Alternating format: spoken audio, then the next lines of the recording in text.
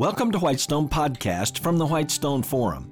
This podcast is for business and nonprofit leaders like you and me, specifically designed around building, polishing, and leveraging our competencies. Each episode will provide a lens through which ever-growing citizens of God's kingdom can think about very effectively impacting every one of their organizations. For Whitestone Podcast, I'm Kevin Miller. Every single person absorbing this episode knows a whole lot about marketing. And I'm not kidding. But just why is that? Because the past couple of generations of people living in free market countries are on the receiving end of a relentless barrage of product and service offerings and experiences. Amazing things are being delivered that were undreamed of just a few decades ago. We experience products and services of extreme design and delivery that would easily leave earlier generations in shock and awe. So here's the challenge every leader of every organization faces nowadays. Are the product or service offerings of my business or nonprofit actually going to stand the test of time, even if they're successful now? In other words, will those offerings be in strong demand 5 years from now? Hey, how about just 1 year from now? The truth is, it's often very enjoyable for us to be on the receiving end of radical marketing innovation, the consumer side, during the past several decades.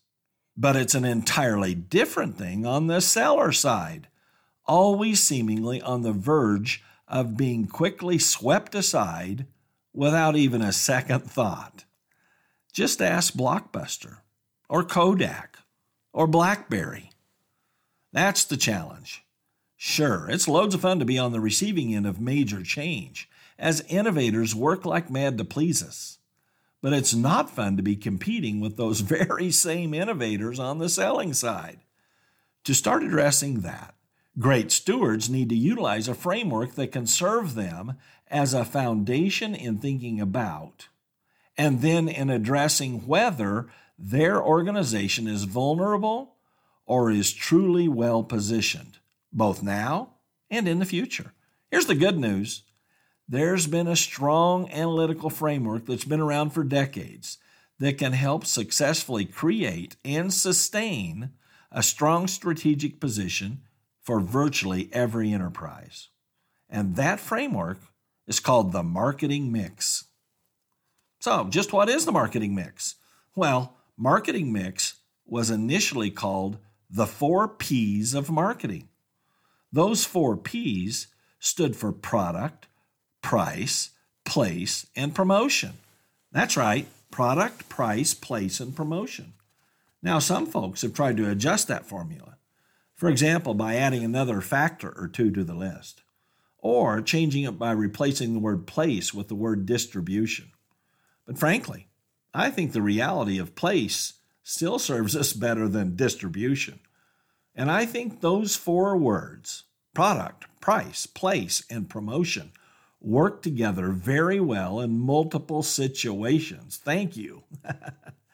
Not only that, I think the label marketing mix is just right too. Why? Because every enterprise must at least understand and deal with all 4 items thoughtfully and strategically in order to sustain a marketing advantage over their competitors. So let's take a brief look at each of the 4. And let's start with product. And to do that, let's start with the early years of the movie industry. Decades ago, Americans went to see a movie on, say, a Saturday afternoon for a matinee showing. The service being offered there was started by moving beyond still photographs to images that were actually moving. This invention was labeled the movies for a reason.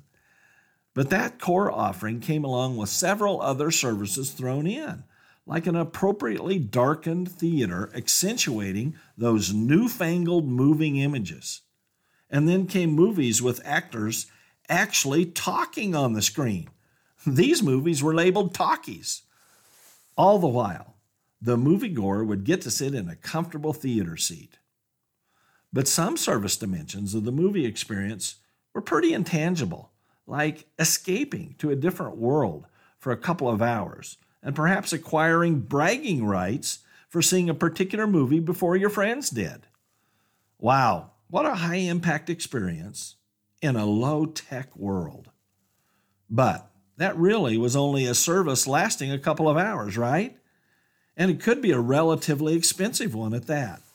Those theater owners expected to cover several key costs: their own rights purchased in order to show the movie, their projectionists, and ushers, the building's rent and cleaning crew.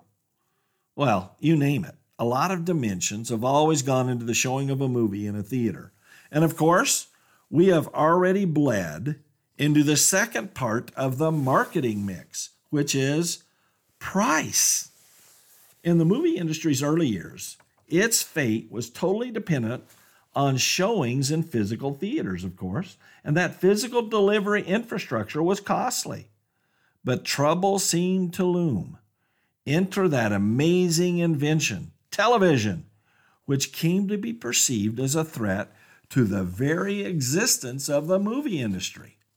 And price was a major reason why. People could now be entertained at an unbeatable price, free. All they had to do was view the advertising messages from company sponsors embedded in the TV programming. In short, the theaters were losing paying customers to free TV. The movie-making moguls responded with three important innovations: the coloring of films, the increasing of the size of the movie screens, and the adding of stereophonic sound. All this was a classic competitive migration of these two elements of the marketing mix, product and price. The higher priced product? Well, willing customers could pay a higher price for movies in color and with stereo sound on big screens. Or consumers could watch for free if they settled for black and white entertainment with a bit of a tinny sound coming from a box with a small screen. And alongside this, the third piece of the marketing mix was in play, which was place. That's right. The consumer's choice was way beyond just product and price. Did Americans want their entertainment to be an enticing escape to a rather escapist movie theater?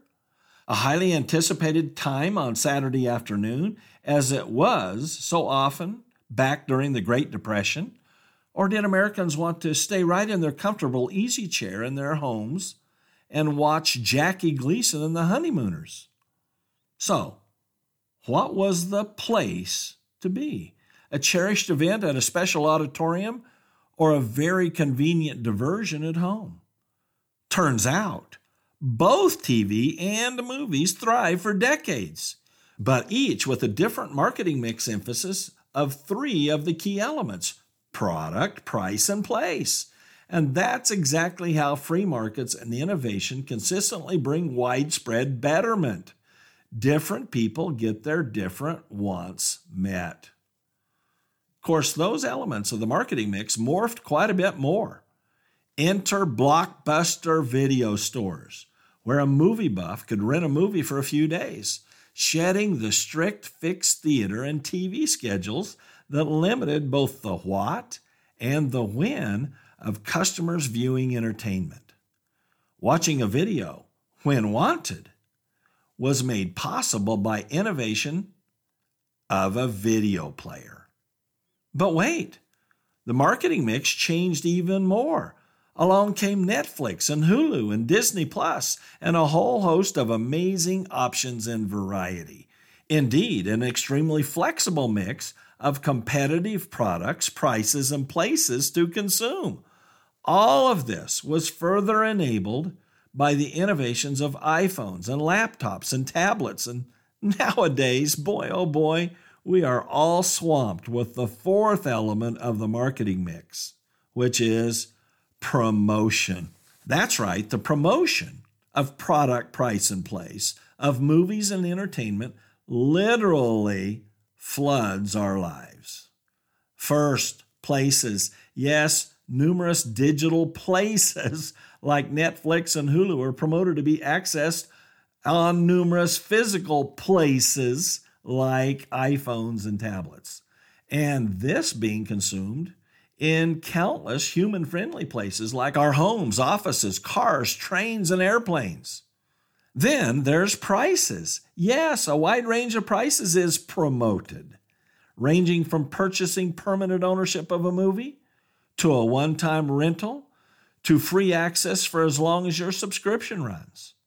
Or maybe it's free via an old-fashioned antenna grabbing local UHF TV channels. And of course, then we have the products.